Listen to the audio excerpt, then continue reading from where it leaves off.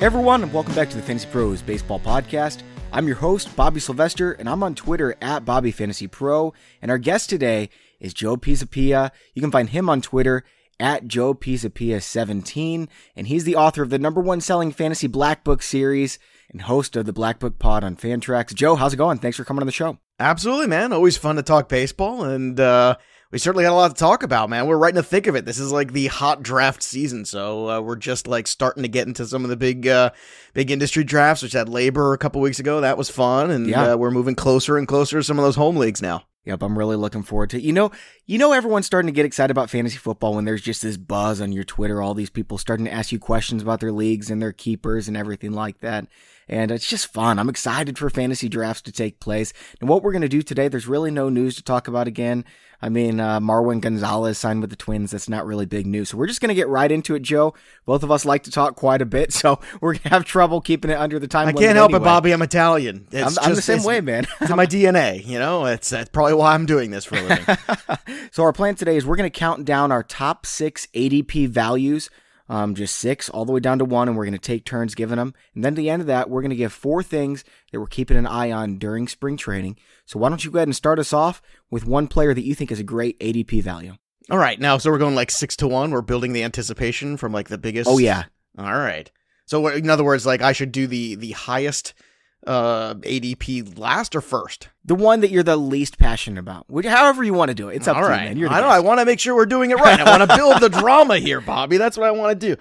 I'll tell you what. I'll go start off at the top, and I'll start off in the earlier ADPs because to me, I think it's Whit Merrifield, and I look at it, he's number 3 overall, and I say to myself, he's basically 85-90% of Trey Turner, and I love that you can still get your Nolan Arenado, your big-time power guy, or your Ronald Acuna, or somebody like that around that same point in the draft. And then you can get Whit Merrifield in the 2nd or 3rd round, depending on how many teams you have in there. And, you know, you look at the 2 seasons these guys have had the last couple of years, and I understand that Trey Turner probably going to steal more bases. I understand there's a logic out there that says, well, Trey Turner might hit more home runs. But will he? And especially with Bryce Harper not in that lineup anymore, Bobby, I look at that situation and I say to myself, I go back to a couple years ago, the Boston Red Sox in the year after David Ortiz, but before JD Martinez got there, and they missed that presence in the order. There was a trickle-down effect that was massive.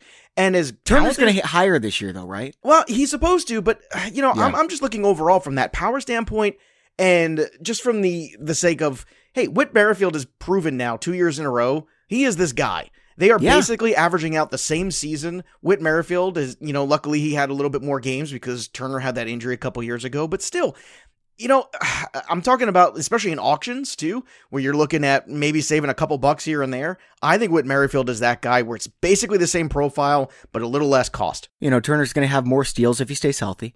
Batting average goes to Whit Merrifield. RBIs, about the same. Power, about the same. Turner might have a slight advantage. And then runs, I would give Turner, because of the better lineup, maybe an extra 10 runs. However, that's the only difference. Keep in mind this too. They just signed him to that contract extension, right? And that makes Whit Merrifield a very, very valuable little piece to a team that wants to add somebody for a couple years, because the Kansas City Royals aren't going anywhere. Let's be honest, everybody. The Royals are not going anywhere this year. So what's their best asset right now? Whit Merrifield, because he's locked up in a very, very team-friendly deal. He could bring back a very good prospect or a nice grouping of prospects. So I don't know if I even expect him to finish the season there with Kansas City. Good point. They're going to steal so many bases in Kansas City with him, Mondesi, Billy Hamilton. Yeah. They're trying to be a catcher that day is going to be, I mean, could you imagine like it's an August day in Kansas City, it's 108 degrees, you're trying to throw these guys out. It's going to be a long afternoon. I don't know, man. Playing baseball for a living sounds really fun. I mean, I of course have the best job in the world besides that, but playing baseball sounds pretty awesome, even in hot August. Yeah. Well, I remember I used to catch a lot, so I remember that face mask sticks to your face and stuff like that. Yeah, I forgot about catching. Oh man, good times. So Whit Merrifield right now is his ADP is 33. How high would you take him, Joe? I would go higher than that. Look at it right now where he is at the 33 spot. I think you can make a case for him as high as 29. I mean, you'll even look at Charlie Blackmon, who's a wonderful player still. But depending on, you know, I always go back to this. This is Black Book 101, right? You know, what is your league set up like? If there's 5 active outfielders, okay, maybe I want Blackmon or Benintendi, but I'll tell you what, if it's not, then I think you can make a case right away for Whit Merrifield and maybe even over those guys. If you like some of the depth at outfield and taking shots later on at some other guys like Conforto and stuff like that, there's definitely some outfielders in that middle group this year, in that tier 2-ish to 3, that I think have a very, very strong base to work off of. So I think you can go as high as that, 25, 26 range. Yeah, I've got him higher than you, actually, if you can believe it. I'm a big believer. I love it. Let's do it, baby. Everyone I've talked to, Joe, is a big believer in Whit Merrifield. I don't understand why he's being drafted so low. I'll tell you why. Kansas City bias. They're biased because of the team. And you know what's funny? That team didn't get any better or worse the last 2 years. They've been the same team, so what? And he's been the same player. Bingo. I'd rather have him than Andrew Benintendi, Chris Bryant, Clayton Kershaw, Luis Severino. These are guys all being drafted ahead of him. Freddie Freeman. And then I would put him right there with in the Charlie Blackmon, Paul Goldschmidt area. So yeah, I would take him around 24. Yeah, I'm with you 100% there. I haven't, I was on the turn in labor. I had the 1 pick. I was hoping he'd make it back to me, and Tim McLeod sniped me right there, right before it made it back to me. It was so perfect. It was right there for the taking, so I ended up taking Bryant instead, which is not terrible. Yeah, that's not a big drop off, but I bet there were a lot of groans because everyone I know loves Whit Merrifield this year, at least in the expert community. Now here's my number 6 guy, Joe. And this is someone that I haven't talked about at all. Not once this preseason have we mentioned his name. And I really am not very excited about him, but just where he's going. His ADP's 136. He's significantly better than that. Another speed guy, Ender Inciarte. Yeah. Oh, absolutely. There's a nice, I look at Inciarte as one of these nice complementary players. He's going to score runs. It's a good lineup. The stolen bases are going to be there. It's got a little pop. I like those kind of guys. I always feel like sometimes everybody's trying too hard in drafts. They're trying to get the reaction in the room or prove that they're the smartest, or I'm going to be first on this guy this year. Yeah, try to win their league at the draft and just in terms of what everyone thinks about you. Yeah. But don't you think, Bobby, sometimes it's those non-sexy guys that have just been around for a while that you can count on? Yes. Those are the guys that help you win leagues. Yeah, you're absolutely right about that. I will never feel sexy drafting Ender Inciarte, but you know what? If he's there for me in the, 12th round, are you kidding me? Of course I'm going to take him. I mean, I'm looking at some of the outfielders in this range being drafted right now, and we've got Ian Desmond is going there. Stephen Piscotty, he's got some upside. Eloy Jimenez might not be up until May. Nomar Mazara just hasn't done it yet. David Peralta's kind of the same as him. Aaron Hicks, same kind of deal. They're going a little bit ahead of him, but yeah, that's a good range for Ender Inciarte. It is. I would argue sometimes some of those names, it depends on your roster construction, right? Okay. If you need more power and you still want some stolen bases, I can understand the Desmond pick. And some of those other guys, it depends on what you're looking like if it's a roto league. But I definitely think Inciarte is one of those guys that kind of gets lost in the shuffle. And I agree. He's a nice complementary piece that you can count on, and I think that's an underrated skill. Yeah, I'm looking at him right now. Same thing. Yeah, he's reliable. I'm looking at his projections right now. You're going to get 80 runs, 25 stolen bases. He's going to bat 280. It's hard to get batting average at that range in the draft. And yeah, he's not going to help a ton with power, maybe 10, 15 homers, 50, 60 RBIs. It's a good value. I like it a lot. Yeah. All right, let's move on to your number 5 here, Joe. All right, well, my number 5 is a pitcher who, thank the gods of baseball, got the hell out of Texas last year. And when he did, my goodness, it was pretty good back in the National League for the Cubs. He pitched to a 2.36 ERA last year. And, basically looked like his old self. And that's Cole Hamels. I'll tell you what, velo was up, yeah. Oh, baby, give me all the Cole Hamels shares I could possibly get. I was yelling and screaming at Rudy Gamble, who took him from me in labor, and I was all set up there. And yesterday I did Jeff Erickson's RotoWire show, and he said, well, don't worry, he wasn't making it past me when it came back to you. And I said, good, that makes me feel better. But here's another one, too. We sometimes undervalue veterans. I understand Hamels will be 35 this year, so what? If you go back and look at the stats since he went to Texas, that ERA in that ballpark in Arlington was absolutely awful. We're talking pushing 6 if memory serves. So just take that out. Take out the 6 ERA of him pitching in Texas for the last couple of years and just look at the road. And the road is basically still Cole Hamels. And now you're giving him a team that, is set up here to win, a team that's a good defensive team, a team that has good offensive power. We all know that.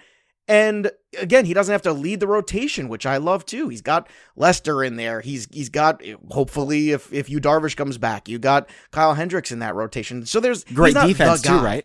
Yeah, I mean, he's not the guy. And I love this ADP. We're talking at 152 for Hamels. I mean, give that to me all day as my number 3, or gosh, if I can even get him as my 4 starter, I absolutely love it. I mean, he's going the same spot as Rick Porcello, and I think that's insane. I'll take Hamels over him every That day. is so stupid. 2 picks away. Exactly right. 2 picks away, Bobby. Cole Hamels, since he turned 30 years old, has been really good. 3.43 ERA, a strikeout per inning. He's still Cole Hamels. Like, he's not going to compete for a Cy Young, but he was never really that guy. He's still a borderline all-star. They've got the great defense behind him.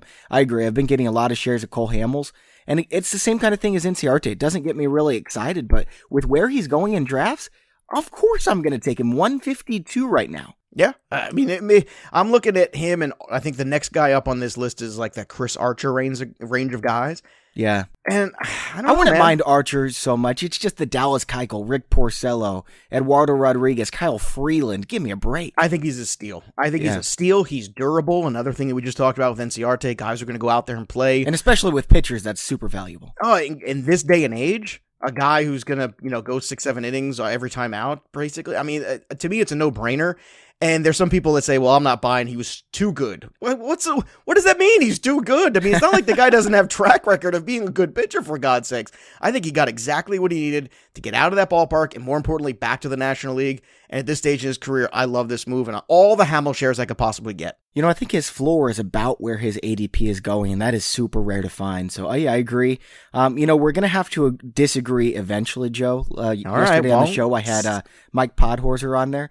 And I had my number 3 pitcher, and he had him down at number 21. Well, it's easy to disagree with Pod. Yeah, he's got some big opinions, and I do as well. It was a lot of fun chatting with him, but I don't think it's going to happen on this one because I don't understand how anyone would disagree with Walker Buehler being a steal. He was so good. He was one of the best 5 pitchers in baseball in the second half. Yeah, look, that postseason start, the postseason performance is definitely going to inflate that value a little bit, but I love him. I remember seeing a breakdown on him, Bobby, last year on MLB Network that Pedro Martinez did. And when Pedro Martinez is excited about a pitcher, you should be excited about a pitcher. Yeah.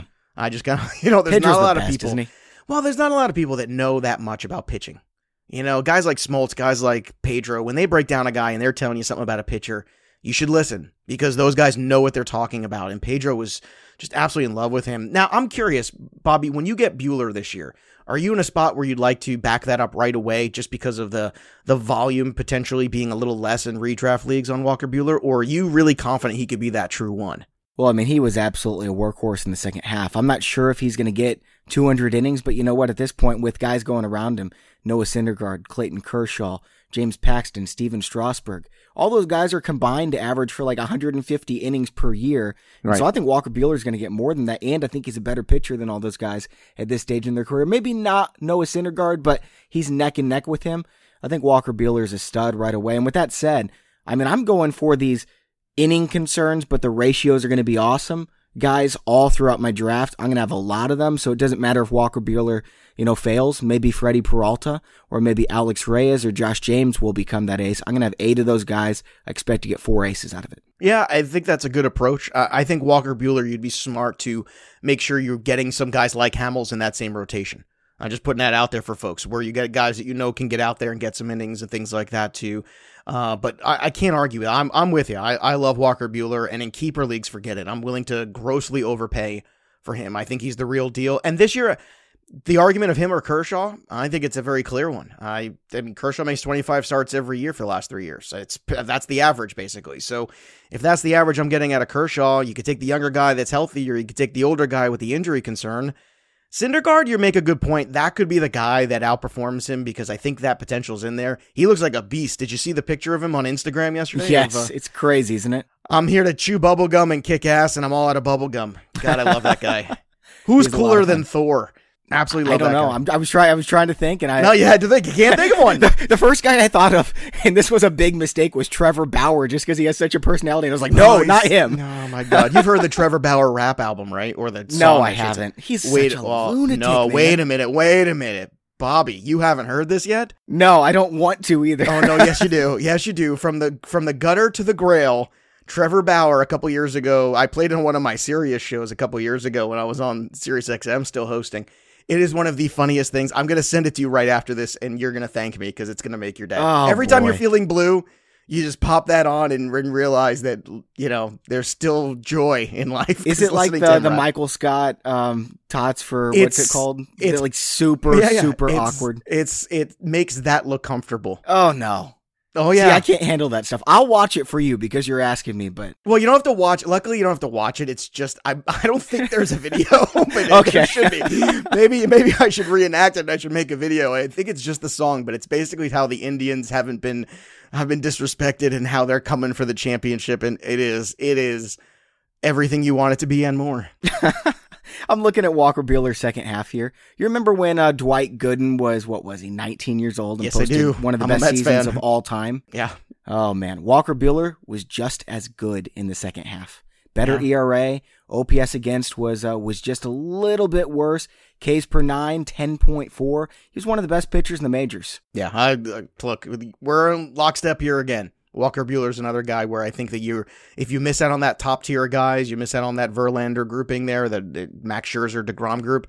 I feel very good about Walker Buehler at the top. I do want to either back that up right away, or if I can't, I want to make sure that I'm getting some proven commodities. I don't want to fill a rotation full of guys that I'm hoping pitch well, because that puts a little too much pressure, I think, in at least a 2019 redraft. Well, you can just go get Ryu and Stripling and Maeda. And if Buehler fails, you've got one of those guys who are studs. I'm glad you said Stripling, because I keep telling everybody, and I own Stripling everywhere last year, I told everybody, look, what makes you think that Stripling's not going to get 20-something starts in this rotation when you see all these guys who miss time all the time? I mean, for the cost of Stripling, you might as well throw him on the bench, especially if you own one or two Dodgers already in your rotation. It just makes sense, like an insurance policy. Do you think that he's not in the rotation right now? I don't know. It's one of those three is going to miss out unless somebody gets hurt. Should be in the rotation. Yeah. Everybody do that. But I think that they're going to give the opportunity to the veterans first.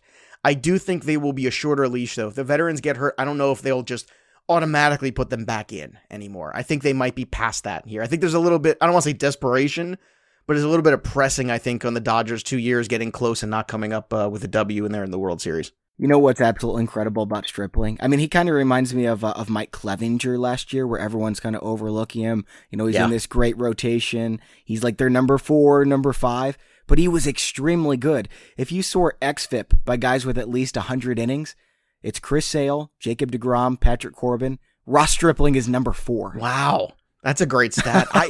The funny thing about Stripling, too, it wasn't that he stopped being good. He just hit a wall. He hit a wall and he just couldn't do it anymore. It was just, he was at his max in terms of, I think, his endurance level. And there's nothing wrong with that. That's not a failure on him. That's a failure on the organization, really, that they, had to max him out to that extent. But I mean, I look at Stripling as a guy that he looks healthy. Nothing seems to be wrong. It was a matter of he just kind of got tired down the stretch there. So give me all the free Stripling shares I could possibly get. Kind of like Lance McCullers at the All-Star break 2 years ago, where he was just an absolute stud. I love the Clevinger one. I think that's a really great, estimation there, that those guys are kind of lockstep. I just wish he had that lock-in rotation spot. That'd be great. Yep, absolutely. Okay, let's move on to your number 4, and then I've got another Dodgers pitcher. All right, my number 4 is, there's going to be some Reds on this list. I'm just warning everybody. I love the Reds this year. I can't get enough of them. Is Luis Castillo, a guy who in the second half last year was really good. He's going at 126, and I understand there's a little bit of risk here. I get that, but I'm trying to make everybody, and I wrote a piece that's coming out soon too about this, where I'm basically comparing him to the same approach, or basically the same timeline of Luis Severino in New York. Now, I know Severino's a little bit younger than him, and a couple years into it, but everybody forgets a couple years ago, Severino had this amazing run, right? In the short run, he looked so good, and everybody overrated him the next year. And what happened? He pitched to a 7 ERA, got sent down to AAA, and was a hot mess. And then everybody was like, nope, don't want to touch him. Well, Cincinnati didn't have to send down Castillo last year. They just let him figure it out. And I think the fact that they just let him figure it out on the big-time Major League Baseball level, it kind of gives his value in 2019 a little bit of a hit, because people saw some of the bad. And I think that's unfortunate. And it wasn't like they went down to AAA and then he came back and it was all roses. He really worked through it. And if you look at the end of Luis Castillo's 2018 season, it's very good. You look at the strikeouts, you look at the ratios, you look at the ERA, everything's trending in the right direction. Outside of 2 bad starts, I want to say in August, his numbers would have been even better. I think 2 times he gave up 5 earned runs. 1 was against Colorado, so whatever. But I mean, you look at the rest of it and it is outstanding, and you say there's an opportunity for a guy to move up from maybe you're drafting him as a 3 or 4, he could have many, many days where he shows you number 1 type starts. This is the first one where we disagree a little bit. Excellent. And, let's do it. I'm not like going to fight you over it. It's a little bit nitpicking because we have to disagree about something. Now, let me ask you this, okay? Mad Bum is going 71st in the draft. Luis Castillo going 126th. That's 55 spots back. I'd rather have Castillo. How about you? I'm high on Bumgarner, but I would rather have Castillo at that ADP, sure. Fulte knew at 79. I'm high on a lot of people don't like Bumgarner this year. I'm one of these guys that's saying, look, money's on the line. Name me a better money pitcher besides maybe Verlander than Madison Bumgarner's career. I think the guy figures it out this year for the money. He just hasn't been the same since that ATV injury. We'll see. I mean, I guess he's still got the upside, but I think Castillo has more upside as well. Fulte knew at 79. German Marquez, 97. I'd rather have Castillo than all those guys. Agree. But when I'm looking at Castillo, it concerns me that he pitches in the Great American Launchpad. 28 homers last year in 170 innings. Fun fact, Castillo's home ERA has been better than his road ERA in his career. No, are you serious? Serious. I told you I got a piece coming out on The Athletic about it. Well, here's my thing. If I'm taking an upside pitcher here, I think I like Robbie Ray a little bit better, and he's going right around the same range. That's the only thing I can say bad about Castillo. So I'm not getting many shares of him because of that. And that's fair, and I think there will be some people who do like a guy like Robbie Ray more, who, let's not forget, his split stats are drastic as well, so you got to watch that in head-to-head. But when I look at Castillo, and I look at the fact that his home ERA in his career has been better than the road, I look at the rest of this team that Cincinnati's built offensively, I think that Cincinnati might be one of these teams that might pound people into submission. Because they've got that is a deep lineup, and I got more guys on my list. Is their lineup better than the Padres? Because it's good. I think it is. Yeah, I think so too. San Diego fans are going to come after you. They're really passionate about their team, and good for them. It's way better than the Padres. I mean, it's not even. I think it's better, man. I mean, and the Padres have the worst rotation in baseball. Forget the Padres, okay? Just because Manny Machado went there doesn't make them a contender. I don't want to hear anybody say that about anything. I'm so glad to hear you say that, man, because I got so much crap for saying that. They should have just saved their money until their window was open to compete. I don't mind. I'm all for buying into a guy that you're going to build around, and that we all know that system is outstanding.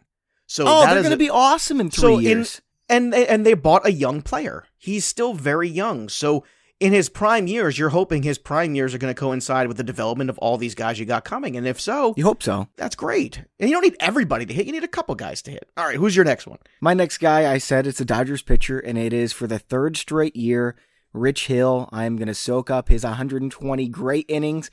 Right now, his ECR, expert consensus rankings, all the way up at 147. ADP all the way down at 180.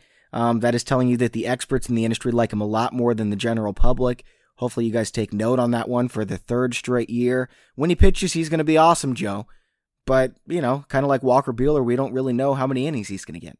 All right, we're going to disagree on this one, too. And you're absolutely right in the thought process. And I think at 180, I mean, it's not going to kill you, right? It's not going to hurt you. I think it comes down to formats. I happen to play like a lot of head-to-head points leagues. So for me, you cannot draft Rich Hill in a points league. So I just want to warn people who play that you can't do that, because every week you're going to be wondering whether or not this guy's going to go. And then you are going to put him out there, and then he's going to leave his start early, and you're going to be balder than I am by the time you're done with it. And you don't want to do that. But I can understand that. I know the industry is in love with Nick Pivetta, who's at 185. How do you feel about Pivetta or Hill? I'm fine with Pivetta, but I'd rather have Rich Hill. That's fair. I think Hill's the better pitcher, but it's that constant having to manage him is frustrating. I mean, it's bad. It's. I mean, if you've got 3 bench spots, Rich Hill might not be the best idea. We go back to roster construction, right, Bobby? If you have a rotation full of guys that you can count on, that are 180 to 200 inning guys and are durable, then yeah, you could take a flyer. If you got a bunch of young kids leading your rotation who you're worried about, or the top of your rotation is Syndergaard, and then you're worried about the number 2 guy who has upside, but you're not sure, then, you can't build rotations on hopes and dreams and wishes.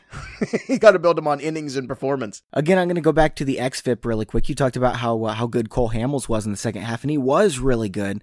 Rich Hill had a better xFIP than him by quite a bit. In fact, Rich Hill was number 14 in baseball, ahead of Clayton Kershaw, ahead of Zach Greinke, ahead of Noah Syndergaard, Jameson Taillon, who was awesome in the second half. Rich Hill was dominant again. Do you think he would be better served as a reliever at this point in his career? No, because I mean, Okay. if he's a reliever, I think he's getting 60 innings, and maybe his ratios are a little bit better. But right as it is now, he's going to get 120 again, probably. Well, I only say that because of the way the bullpens are starting to evolve, and you Yeah. got these guys who go 1.5 innings, and I don't know. I don't know if it's better or worse that he gets up and he warms up more often, pitches in more games, but has less innings, or is it better every fifth day to just go out there and light a candle in church? If you could get him 100 innings out of the bullpen, I would think it would be worth it. And I think you could figure out a way to do it. Dave Roberts could. Yeah. Well, I mean, get Stripling in the rotation. We're just Yeah. trying to get Ross Stripling in the There rotation. you go. That's the silent subconsciousness of this episode right here. All right. I've got 2 hitters coming up, and then my number 1 pitcher, which I'm super pumped about. Who do you have at number 3? At number 3 here, I've got Yasiel Puig, because I'm looking at him at 92. I'm looking at him in Cincinnati, and I'm looking at him as a guy who's not fighting for at-bats anymore. They got Puig to play every day. There's no doubt for me that guy's going to play every day, and I think it's a great opportunity. Steals bases, hits for power. I've been a guy who traditionally was always very sour on Puig because of the ADP, and people's expectations I thought were way off. And I feel like now it's the opposite. I feel like the expectations are so low, and he's going around almost 100 overall. And I'm looking at some of the bats around there too, and it's, guys like Justin Upton, a couple spots ahead of him. Yasiel Puig is there, and Michael Conforto is kind of that grouping of outfielders around there. And I like Conforto a whole lot. I think head-to-head, Upton's one of these guys that drives you crazy, and I think Puig might be the nice middle ground, and that's why he's in between. And I'm very high on him with that lineup protection too. Better ballpark, more at-bats, more consistent playing time. And I think sometimes the change of scenery, Bobby, I find to be overrated. I think Puig is a guy that could definitely deal with a change of scenery. Sure. And Cincinnati's kind of a chill place compared to Los Angeles. Yeah, not a whole lot to get in trouble there in Cincinnati. Yeah. LA is a lot of things you can get in trouble with. Cincinnati, I don't know. Puig's another one of these guys, like I was mentioning with Hill, that the expert community is significantly higher on him. They've got him all the way up at number 63, right around Patrick Corbin, Eddie Rosario, Nelson Cruz, Alberto Mondesi, and yet he's going at pick 92. That is significantly lower than anyone else in that range. Yeah, it is, and I think that the upside and the potential is there, and if you fail to get one of those very top outfielders who does a little bit of everything, I think Puig is that guy. And I think batting average-wise, as long as he's in that 260s range, or, if he Our gets consensus projections have at 277. He's a good batting average guy. I think he's better than some other people do, too. Yeah. I think he gets frustrated getting in and out of the lineup. I think that there was a lot of frustrating things about LA's situation for him, and I really think this is kind of like releasing the beast a little bit. I think this is a great scenario for him. I love Tommy Pham. I've always loved Tommy Pham, but he's got some injury concerns. What's really the difference between Puig and Pham? I think the only difference is Puig has more power. That's it. Yeah, probably at this point. Yeah, they're both going to steal 15 bags. They're both going to hit 275. And we all know how Tommy Pham feels about playing in Tampa. Yeah. Yeah, you're right. He is not happy about He those was surroundings. really good. At first, I wasn't sure if you were talking like he loves it because his OPS was like 1050 after he got traded he loves there. But playing there, Yeah. from a real baseball standpoint, that quote he had about the fans ripping everybody. I was like, that's not going to get you a lot of people looking for autographs from spring training. And then time. arbitration was really messy too, where they basically just shredded him and said he couldn't stay healthy and everything. Yeah, I bet Puig's not super happy. Yeah, definitely. I think Puig is one of these guys that I think is going to be a big contributor this year. And unfortunately, if he is, next year he'll be overrated again. Right, my next guy, same kind of thing. ECR has him at 95. He's being drafted all the way back at 120.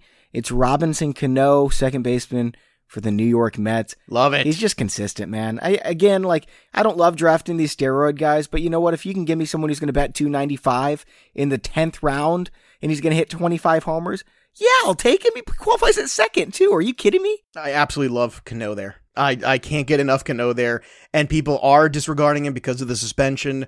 Meanwhile, he's going to a better ballpark because since they moved those fences in right field in City Field, that is a much better ballpark for a guy like Cano's swing than it was in Seattle. Much better, infinitely better.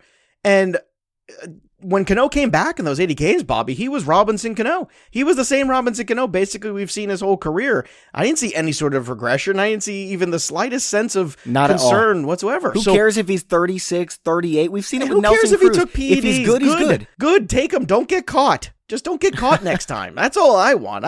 I miss those days where everybody was hitting 35 bombs. That was a fun time to be playing fantasy baseball. Yeah, prior to last year's, 80-game suspension? Yeah. He played every single day. 5 games missed in 2013, 7 in the next season, 6, 1, 12. And then last year, he only missed 2 games. I'm sorry, he missed 1 game in that time. He batted .303. If you extrapolate it out to a full season, 20 homers, 100 RBIs, 88 runs. This guy's still really good. And it's a fair extrapolation. You're not extrapolating some young kid who hasn't adjusted to the league. That's an extrapolation of a proven entity, an all-star. And he's doing exactly what he has always done. Yeah, exactly. This is Cano. So all you want to see is when he comes back, was it a matter of PEDs? No, it wasn't. He came back and he was Robinson Cano, or he found something better to take. Whatever it is, I don't care.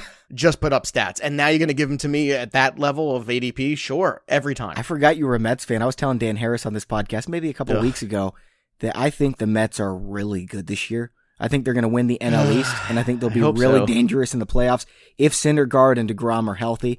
And I think they're a sleeper to get Bryce Harper. You know, there's a couple teams in there. They've got the money. I keep saying the Yankees. I keep saying it. That would be really surprising. What would they do with all their outfielders? Well, that's a thing. I think part of it is moving Stanton to somewhere else. Then there are a lot of teams that I think would like to a different team power. Or like second base. Yeah. no, to a different team. I think. Being a New Yorker. Well, the Cardinals would accept him, but apparently, not good enough. Well, I don't know. I think that New York has taken. I think that last year he had one point of view, and I think after this year, that the New York crowd is tough, man. It's not for everybody.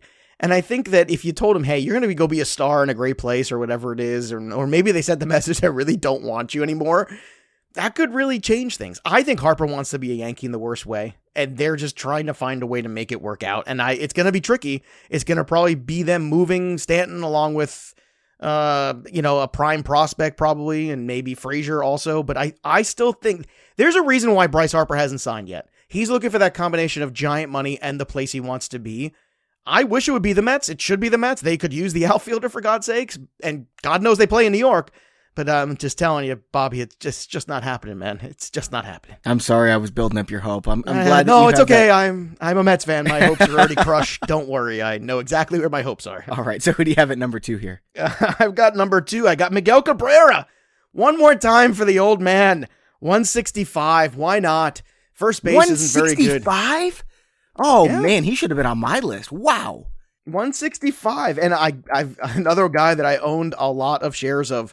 Because first base is not that good this year. It's just not. There's a lot of holes. There's a lot of question mark guys. I'm going to be putting like second baseman at my utility spot this year instead of first baseman. Well, dude, here's the thing. I know there's a lot of problems with Cabrera. He made in the black book this year is the second year in a row he's in the red flag list. But I'm telling you, I put him in the red flag list with the caveat of it's still not a great year for first base. And if you're going to be wrong on one of the great hitters of your generation. Yeah. Who just so happened to bat 300 last year with an 843 OPS. Right. And people say, well, we had 3 home runs. Well, he only played X number of games. I mean, if there was one month where he hit 12 home runs. Yeah. I mean, didn't Anthony Rizzo bat like 160 in the first 38 games? I think you're right. I think it was something like that. Yeah. And that's what I don't. But remember last year he qualified at second base, so everybody was stepping over each other in Yahoo leagues to own him. Forgot about that, man. Oh yeah, it's amazing. I had him in like my top 5 overall rankings for Yahoo leagues. Well, why would you? Yeah. But I mean, if you're gonna be wrong on one of the great hitters of your generation, and then you can at least sleep at night and say, well, I took a shot. But looking at there in 165. It's right after Carlos Santana. And if you want to take Santana because he's safer, that's fine. But you talk about trying to find batting average late. Is there a better guy than Miguel Cabrera? You're talking about a guy potentially OBP leagues too, who's a monster. And he's going in the same grouping as guys like Jonathan Scope, Eduardo Escobar. What? and Yohan Moncada, who, God bless him, has raw talent, but he hasn't put it together. Yeah, he's going to bat 230, 240. Give me Miguel Cabrera. I'll die on the hill with the old man. I've got a trivia question for you, Joe. All right, no cheating. No cheating, promise. All right. When is the last time that Miguel Cabrera played a full season and didn't receive an MVP vote? Oh, that's a great. Wow.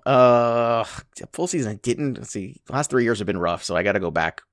2014? It has never happened. Even when he was 20 years old and played 87 games, he still got an MVP vote. I thought there might have been like 1 year where he was old and he wasn't like nobody cared anymore. No, man. They were just done with him. Just incredible. That's, and that's the thing. And he showed you a small spurt last year of being Miguel Cabrera. Don't worry about the home run total. That's a fluky thing. Just ask Christian Yelich and his 22 home runs last year. Yeah. In 2 months. It's a fluky thing sometimes. But I don't know, man. I'm going to go take that old guy and give one more shot as my corner guy, Miguel Cabrera. 100%, man. I love the Miguel Cabrera call. Yeah, I'm going to get him in so many leagues now. Oh, yeah. He might only play like 60 games. I don't know. But, you always hear, hey, this guy's in the best shape of his life.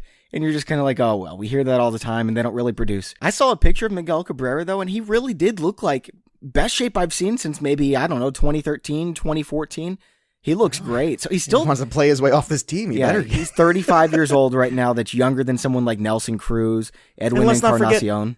Don't forget David Ortiz. David Ortiz had massive DH seasons when he didn't have to play any field at all.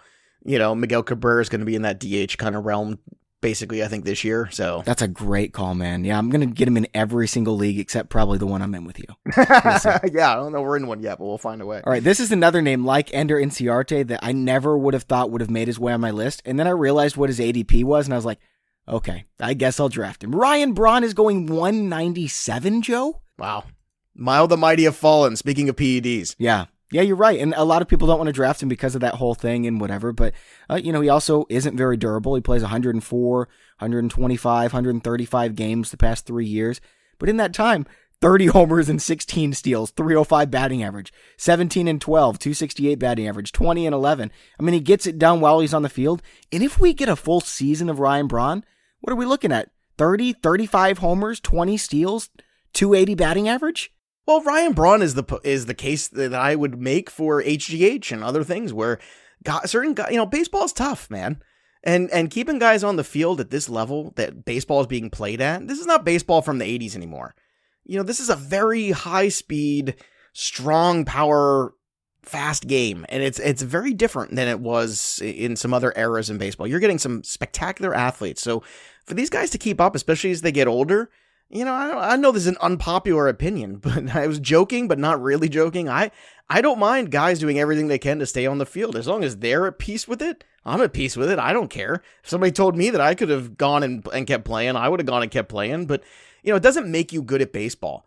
It just helps guys like Ryan Braun stay on the field and be Ryan Braun more often than not. Have you guys seen Barry Bonds' stats before he went on roids? He was a Hall of Famer before he went on roids. He was tremendous. It makes fringe players major leaguers. It makes major leaguers who are very good into all-stars. It makes all-stars great, and it makes great players legends. That's it. Everybody goes up a tier. Big deal. So who do you have here at number 1? All right, here we go. You ready? This goes back to the first base stinks argument I was making earlier. Is Joey Votto. I'm not ready to get rid of Joey Votto. I'm not ready to do it. He's at 58. He's an on-base machine. I understand he's getting into his mid to late 30s right now, and I get that. But this was a guy who was hitting 29 bombs, driving in 100 runs every year, and then all of a sudden he has 1 year where everything... I get it. It was ugly last year.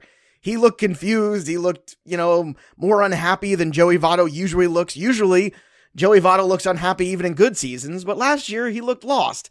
And that's fine. I'm going to take that. I'm going to crumple up 2018. I'm going to throw it in the trash. And I'm going to look at the rest of the body of work of Joey Votto, which is pretty damn good. And at 58, I'll be happy to take him. He's going in the same realm as guys like Gene Segura, who I understand steals bases. But I don't know, man. I still feel like you're talking about a guy who could be, basically, he was what? A early second round player last couple years, right? And now you're giving him to me at 58? Yes, please. 100%. I actually like Segura, but again, we don't disagree. I love the call. Absolutely. All right, I was going to share Blake Snell, but since I talked about it extensively on yesterday's show, I actually have a new guy that I am even more excited about than Blake Snell, Shohei Ohtani. It sounds like he might be ready for opening day. If he's not, probably not too far behind. But his hitting stats last year were just phenomenal. In just 326 at-bats, 22 homers, 10 stolen bases, 285 batting average, and he was focused on pitching most of the time as well.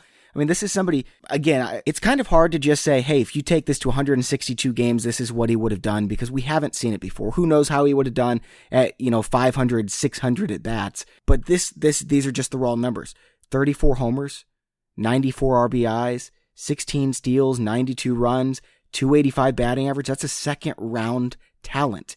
And I'm not saying he's going to be that, but I think it's fair to say that's probably his upside, right? Yeah, probably is. And when I did scouting on Ohtani last year, my big takeaway is I thought he was a guy that hit a lot of mistakes in Japan when I looked at him. And that's not a knock on him, but to me, he was a mistake hitter. You made a mistake to him, he made you pay for it.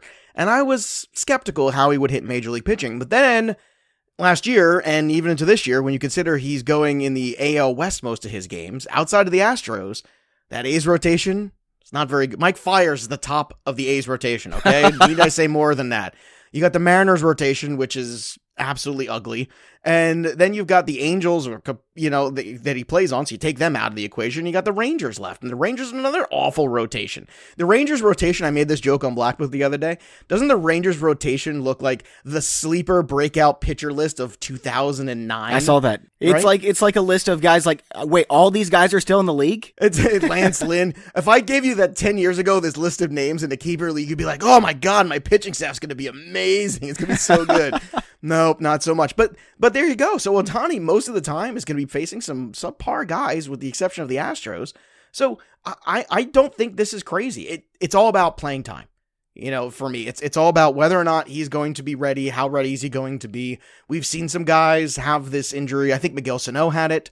I'm trying to remember another guy who had Tommy John who was a hitter. There's a couple other guys recently. The names off the top of my head elude me, but it's something guys can recover from. It's not, as a hitter, it's less of a big deal. And I wonder if he's not worried about pitching, if that just kind of relaxes him a little bit. He was very good last year. He was good longer than I thought he was going to be. So I can't argue with this one at all. And if he's going to play opening day, then forget it. Then it's a steal. He's a better pitcher than he is hitter. But listen to this. I wrote about this last year before he came over, because I was super excited about him. I think he's one of the best dynasty pieces you can get, especially if you are in one of those leagues where you can use him as a hitter when he's not pitching and a pitcher when he is pitching, and it's just one player. But you remember when Hideki Matsui came over, and he was immediately an MVP candidate. He was just a monster. Well, he came over as a 28-year-old, right? Shohei Ohtani, in a better era for Japanese pitchers, was a better hitter in Japan as a 21-year-old. Than Matsui was. Yeah, wow. Than Matsui was right before he came over and was an MVP candidate. And you got to imagine the level of pitching is better now in Japan than it was then. They've got all kinds of guys who would be, number 1, number 2, number 3 pitchers in Japan. And I think a lot of them, 2 or 3 of them are going to come over next offseason, and a few more the offseason after that. There's about to be an infusion of guys from the Japanese league that are we're going to get 4 or 5 of their best players next offseason. I hope that the trend of these guys struggling to make it in the rotations changes, because you see them struggle with adapting to the every 5th day thing. We've seen it happen a lot, and it's frustrating. So I don't know Japanese baseball isn't going to change, but I just wonder if we're ever going to see those guys long-term succeed, because it seems like it's gotten worse over the years, not better. Yeah, I think you're right. What would fix that is expansion. Let's get to 32 teams. Oh, right, because you look at those rotations in Texas and Seattle and Oakland, and you want to expand. Look at those rotations. Mike Fiers, number 1. My God, Martin Perez is going to be leading that expansion rotation pretty much. Jesus Luzardo is going to end up being the ace. I love that guy. And AJ Puck. The A's, if they get into the playoffs, they're going to be a nightmare for some teams. If those guys come along as they should, yeah. Luzardo especially. Luzardo is one of these guys that I think is, when you look at drafting young players, I always look at not just talent, but opportunity. Opportunity is there. So he's just got to perform well for a couple weeks in that rotation, and I would think by midseason he comes up there. Mm-hmm. And he's been dominant. He's been absolutely terrific at every stop. So, and Puck's another one where you just, it's all about health. It's all about how many innings they're going to have to contribute this year, because unfortunately that's where we are in Major League Baseball. But Luzardo, to me, is one of these guys you can draft and stash, and he's worth waiting on your bench for, even though it's a dead spot for a couple months. Yeah, I agree with that. Maybe it won't be, because they don't really have any. You mentioned the rotation. They don't have any competition. They're ready to win now. Dude. So if they want to compete, why not bring up your best pitcher right now, even if he's not quite ready? Yeah, it's some of the back ends of some of these rotations. Kansas City, San Diego. I mean, expansion. We're going to have to go shorten the schedule then. If we're going to expand, we're going to have to do something, man. All right, Joe, let's move on over to spring training. We'll go a little bit faster at this point, but we're just going to break down, 3-4 things that we are going to be keeping an eye on in spring training, and I'll start us off. I heard John Mozeliak talking about Alex Reyes yesterday, and it got me really excited because they are super excited about getting him in their rotation.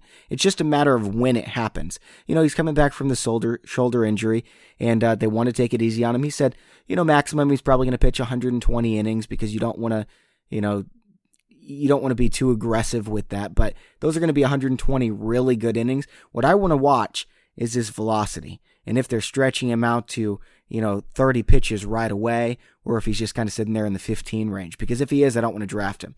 If he's getting stretched out, he's going to be in the rotation right away, and he's going to be right in that Rich Hill territory for me where, I want him at the end of my roster.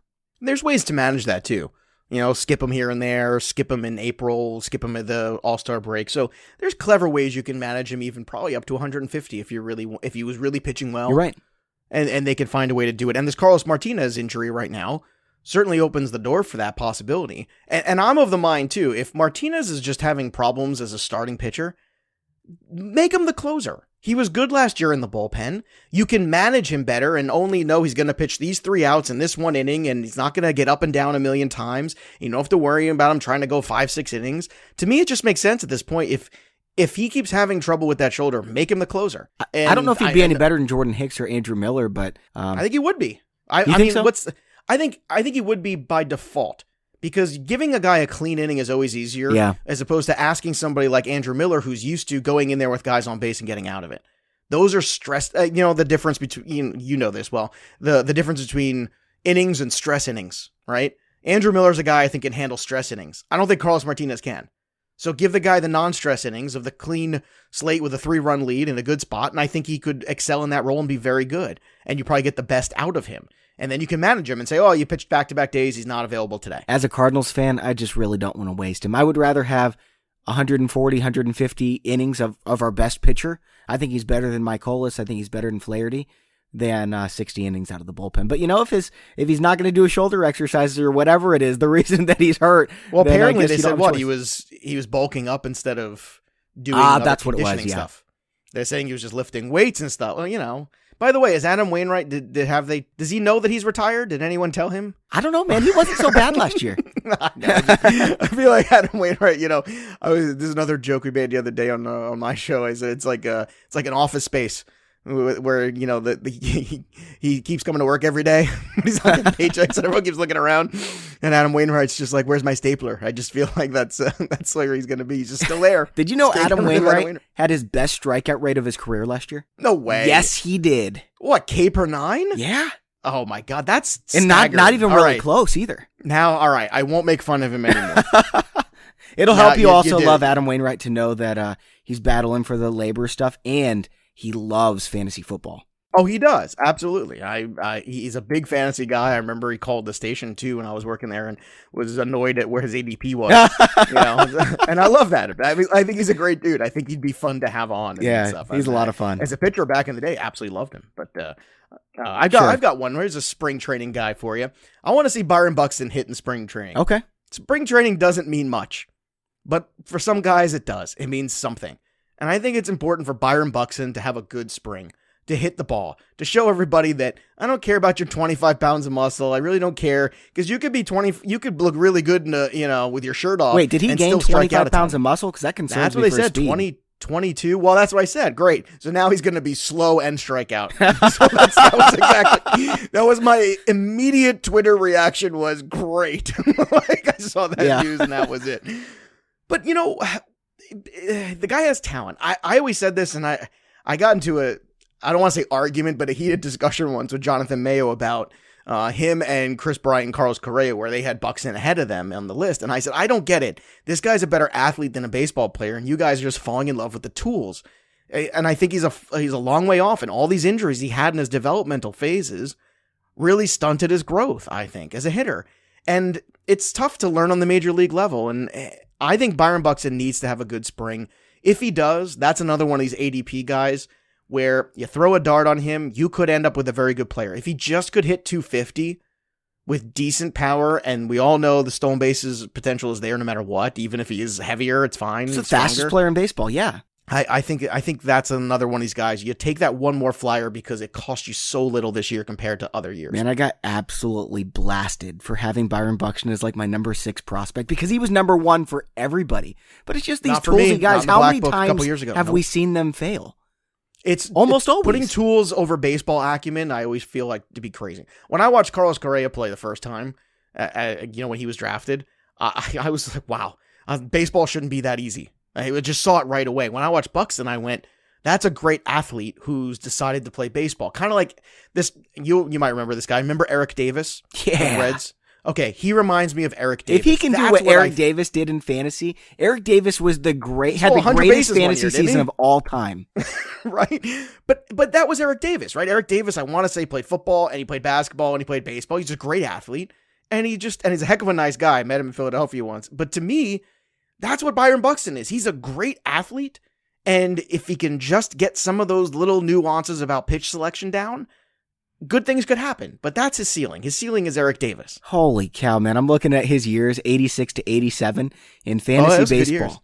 If you, if you average those out to 162 games, because he didn't play the full season in either of them, but this is how good he was.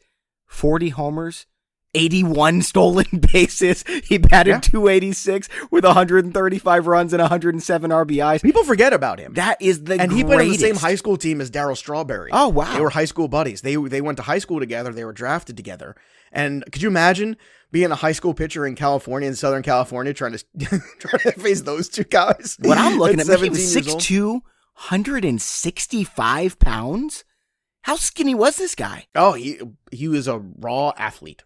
Eric Davis was a raw athlete. Man. But, he had a couple monstrous seasons there where he drove in 100 runs, had some 30 home run seasons. But we're talking a guy who could steal, 80 bags. One year he stole 80 bases. You know what I mean? And I'm not saying Byron Buxton's ever going to do that.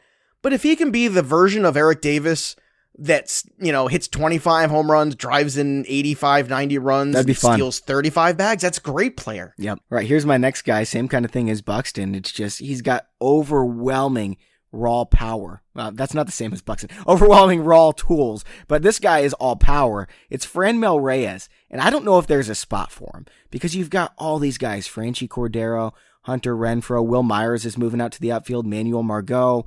And then you've got Franmil Reyes, who's the best of all of them, yet I don't know if he's going to play.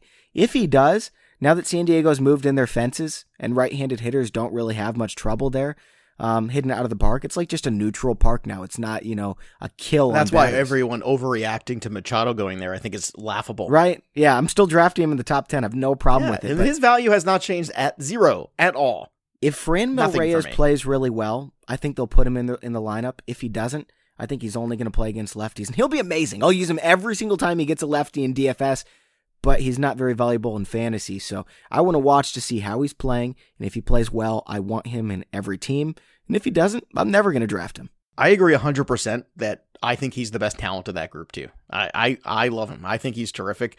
But you're right. DFS option right now. If he has a great spring, maybe he forces their hand into more. We shall see. Did you see his minor league numbers last year? Oh yeah. Oh, that's what I'm all in with you. I just agree. Insane, man. He batted .324 with a 1042 OPS. He's got some of the best raw power in the major leagues already. He's 6'5", 275. I just want him to get playing time. But you got to take PCL with a grain of salt always. True. But still, the AA numbers for power were still, when you're driving in 102 runs in AA in 135 games, that makes me stand up and take notice. Yeah, for real. That's the kind of stuff Jesus Aguilar was doing, and he couldn't find a way into the lineup every day in Cleveland. And then eventually he goes to Milwaukee, and he finds a way into the lineup every day, and he starts driving in 100 runs. It's a skill to hit with men on base. Absolutely. Skill to drive in runs. That's forgotten. The next guy that I think is important to watch is Dansby Swanson in Atlanta. Really? Because I do, for not necessarily Dansby Swanson. Oh, okay. But if he has another struggle again, where he just looks dreadful, it would not shock me if they found another way to replace him at shortstop, whether it's in-house with Camargo or somebody else potentially in a deal. Atlanta's all in right now. And I don't think they're going to wait for Dansby Swanson to come around anymore. I think they've had the experiment. I think he needs a good spring, and if he has a good spring, I think he'll have the job, and if not, I think that opens the door. If you're playing in a deeper league, a Yohan Camargo share, I don't think is a bad idea, because he has flexibility, he swung the bat pretty well last year, And he could force a hand where he ends up becoming the everyday shortstop at some point for them. What if they Or move second base Albies and they over move to Albies shortstop? over? Because he was a right? shortstop as a prospect. Yeah, we were just saying the same thing. Oh, wow. Or just move him on. I literally was saying at the same time as you. So there, you have options. You have options. Albies might even be better off at his old position. And I just think the waiting period for Swanson this is it. This is ground zero for that. It's over. Camargo, speaking of Franmil Reyes being great against lefties, Camargo is a beast against lefties. Beast. And look, they're a batting order that can sustain failure or a mediocre kind of play if they had to, but I don't think they have the tolerance for it anymore. They are in. They are ready to go. This team is that you don't throw $20 million for a 1-year deal at Josh Donaldson if you're not serious about winning this year. And they're not waiting. The train's going to leave the station with or without Dansby Swanson on it. Wow, I did not realize how good Camargo was last year. He had an 806 OPS. If you are in a league of 15 or more teams, he is the perfect kind of guy to add to your bench. A little bit of flexibility, can hit the ball, and could work his way into playing time. I'm just putting him out there. TG FBI, man, I'm going to get him. Yeah, that's a deep Sunday, baby. Yeah. That's an expert league. It's the Great Fantasy Baseball Invitational, and it's a 15-team roto league. So the rosters are really deep. He's the perfect guy. You're right. Yeah, I love him. Who's next on your list? All right, I'm really interested to see how Nick Senzel works out in center field. He was next on my list. All right, you go ahead and take it. You're the guest. No, I want to hear you. I just talked to you. Nick Senzel's just really good. You look at what he did in the minor leagues the past 2 years. There's a reason he was a top 5 prospect. Yeah, he dealt with some really weird injuries, but when he's on the field, he's absolutely amazing. He's a .320 hitter. He's going to help you in home runs. He's going to help you in stolen base. He's going to help you in RBIs. He's going to help you in runs. He's a true 5-category talent, and he's going to qualify at second, third, maybe short. And now they're talking about putting him at center field. If he's ready in the field, he's going to make the opening day roster in that great offense. I think that Nick Senzel could be a beast this year. I think if he makes the opening day roster, I'll say he's my favorite to win NL Rookie of the Year. All right. I have an agreement with you. He's on my list. I think it's very important to see how he does. I'll just, for S's and G's, take the other side of it. Sometimes when guys switch, and this is just for everybody else for their good information. Sometimes when guys are learning a new position, even if they're a great athlete, it's not easy to do. And sometimes they then take those struggles into their at-bats with them, and that can be a very tricky thing. They have Winker, they have Kemp, they have Puig, they have Schebler, they have all these guys, so it's not necessary, or I don't think the Reds feel the pressure to have Senzel break camp as the starting center fielder. They might want that in a perfect world, but I don't know. I don't think they feel the pressure, and I feel like at the end of the day, there's a chance where once again, we throw Matt Kemp away and aside, and once again, Matt Kemp all of a sudden has another really productive season that nobody expected. Because I feel like that's basically been the latter half of Matt Kemp's career. When he was good, everybody wanted him and wanted to overpay for him, and he was maybe not always as good as he could have been. And then the minute he went to San Diego, nobody wanted him, and he kept driving in 100 runs. And then he goes to Atlanta, and nobody wants him. And then he goes back to LA, and nobody wanted him last year, and he was productive. I mean, at a certain point, when do we all look up and go, hey, maybe Matt Kemp is good at baseball? Yeah. like maybe. And that's my only fear, is having Kemp's presence there. I don't think there's that force for Cincinnati. So that's why it's important to watch, because I wonder if he struggles in the outfield, they go, you know what? No pressure. We'll just send him down and we'll figure it out center field as it goes. So maybe they put Puig over at center and Winker in right then if Senzel doesn't play there? I think you could. I mean, Puig's a good enough athlete still. I'm looking at this lineup. Wouldn't it have just been so nice if they could have traded Senzel and a pitching prospect for JT Realmuto? They've got Realmuto, Votto, Scooter Gennett, Eugenio Suarez, Peraza, Kemp, Winker. I think they're Puig. Holding on to Senzel for a pitcher. Okay. I think if you're moving Senzel, you want to get something else. Maybe you get a Kluber or something like that. Yeah. And then you're for reals. Then you're really making that next step. And then the Cubs could actually finish in 5th place in the National League. Did you see that projection system had them 5th? And Fangraphs just came out with their projections. They had the Cubs with a sub-500 record too. Does anybody ever hold their own projections accountable? I don't know. Exactly. I don't know. This is my problem with the projection. Do you think that the Cubs are like the favorite in the National League? You know what they should do? Every year when they publish these damn things, they should publish last year's along with it. Here's what we got right, here's what we got wrong, but nobody does that. Nobody ever, it's like the weatherman. You want a job that nobody ever cares if you're right or wrong? Go be a projectionist in fantasy sports. Well, you know that drives me at Fantasy crazy. Pros, we have the accuracy competition, and we say these guys' rankings were great, these guys not so much, and we do that Right. every single year to hold people accountable. Well, and when it we comes should to do rankings, that with projections too. That'd be awesome. Well, that's why in the Black Book, the relative position value system, it takes projections into account, but it takes previous season stats, projections, and then 3-year averages when applicable, or minor league stats when needed. And what it does is it creates these tiers where you understand what the fantasy league average at second base in a 12-team mixed league is. And instead of just ranking guys blindly based on good informed opinion, which is great, it actually quantifies how much better is Jose Altuve than the number 2 guy. It gives you a percentage, and it keeps going and going and going. And then you know where the negative guys are. So you know what? It's not worth filling this roster spot because there's no advantage. So I'm going to keep finding positive RPV guys and build roster strength. It's one of the biggest mistakes people make in fantasy and drafts.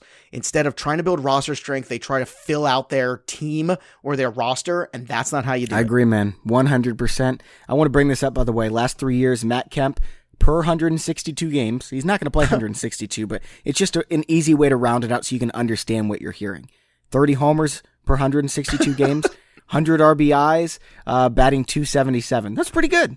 Pretty That's good. a pretty good player. Yeah. And what's his ADP right now? If we go look at Matt Kemp, 10,000? I don't know. Take a guess. I'll tell you what it is. You take a 220? wild guess. Higher. No way. It's worse than 220. I'm looking right now. Sorry, I accidentally looked while we were playing this All right, game. 264 is the number. That's stupid. 264. It is stupid. That's why I owe Matt Kemp in labor. Holy Because I looked at it and I said, man. at this point, why not? There's so many values got to him in get, the and they're all 27th old round. guys. Like, I'm going to fill out my 2010 All-Star team with Miguel Cabrera, Ryan Braun, Matt Kemp. He's going around with guys who don't even have a team. Yeah. Holy It's cow. insane. It's crazy, man. I got another one for you, position guy. This whole Mike Moustakas second base thing, I am not buying this for a second. I want to see Mike Moustakas' big ass try to turn a double play. That's what I want to see. And nobody loves Moose more than me. I am a giant Moose fan. I think he's great. I think it's a tragedy that some team hasn't given him a 3 or 4 year contract last 2 years of free agency. Yeah. But this notion that he's going to play second base, Travis Shaw's going to play second base, everybody. There's going to be like 2 weeks where he tries, and then they pull Travis Shaw in, and they say, Travis, listen, I understand you like to play third base and first base, but you're going to have to play second base because Mike Moustakas can't, or he'll find himself on Didn't another they talk team. about putting Ryan Braun there once at second base? I don't know, but you know what? If Shaw doesn't want to do it, Shaw's going to find himself on another team, and then Keston Hiura is going to play. Yeah. One of the two things are going to happen. I don't know. Shaw's really good. Maybe they just trade He's Moose. very good.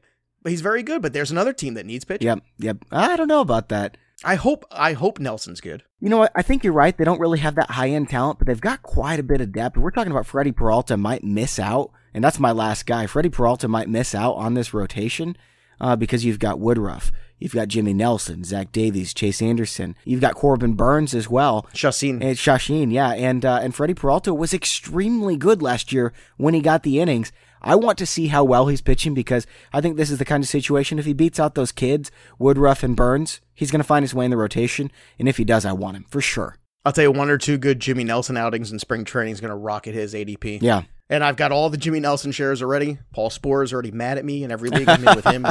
He's already annoyed. He texted me as soon as I picked him in labor. He messaged you son of a.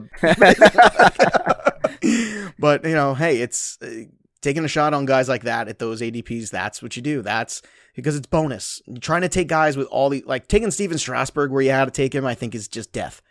But taking a guy like Jimmy Nelson where he's going is just bonus. Yep. That's all. Yep, 100% agree. Man, we hardly disagreed at all. Like, I had to nitpick on who was it, Luis Castillo, and I like him quite a bit. And I gave you a little Rich Hill business. That's right. I forgot about that, though. Just selective memory. That's all right. But you know what? Even when we agreed, though, it's good to look at the other perspective of a guy like Senzel. We agree on him. We love the talent. But we also have to keep in mind, well, what's the put our fantasy cap off and put our, Major League Baseball GM cap on and realize there's just no pressure. There's no incentive for them to push him if it's just not working out as well as hoped. All right, Joe. Well, that is all for today's show. As always, it was a pleasure. Thank you for taking the time to come on and looking forward to talking to you again. Absolutely, man. Always happy to come on and talk baseball with you anytime, man. And I appreciate you having me on. All right, Joe, before we leave, can you tell our guests where they can get your book? Absolutely. You can go on Amazon and you can get the Fantasy Baseball Black Book 2019 over there. You can get the paperback version, or for Kindle, you can also get it on iTunes. And if you're on Amazon, you get the paperback. It's not on that crappy magazine paper. It's on that good paper you can write on and highlight stuff and make notes and really use it like a tool. And it's a great product there. It's got me, Paul Sporer, Jake Seeley, Nate Dockin. Eric Cross has 100 prospect profiles, not a list, but profiles with ETAs. So if you're a dynasty player, it's amazing. Eric Cross is the man. He is, man. And nobody knows about it. That bothers me. Like, yeah. I saw that Eric Cross had like 2,000 followers on crazy. Twitter. Are you kidding me? He's so knowledgeable. And we just did a Black Book special with him and Welsh Welsh hosts a prospect show called Prospect One over on In This League. And my co-hosts over on Black Book, him and Bogman, and the Cross's stuff in there. It's those 100 prospects, man. Let me tell you that. You know, Tim Heaney, last year's Tout Wars winner. It's a great group of dudes, and you get RPV, you get all that insight, and it's a guide for the whole year. It's not a draft guide. It's a season-long guide, and that's what it's there for. And very happy and very grateful to all the folks who have given it a shot. Hey, by the way, if you guys want to follow Eric, he's up to 4,000 now. People are starting to pick up on how good his work is. It's at Eric Cross 04. We're doing stuff over there between Black Book and Fantrax. We're pushing Eric's stock way up there, man. There you go, man. All right, guys, and we've got 2 more shows next week, so make sure to subscribe so you don't miss out on those. For Joe Pisapia, I'm Bobby Sylvester. Thanks for listening, and enjoy your baseball.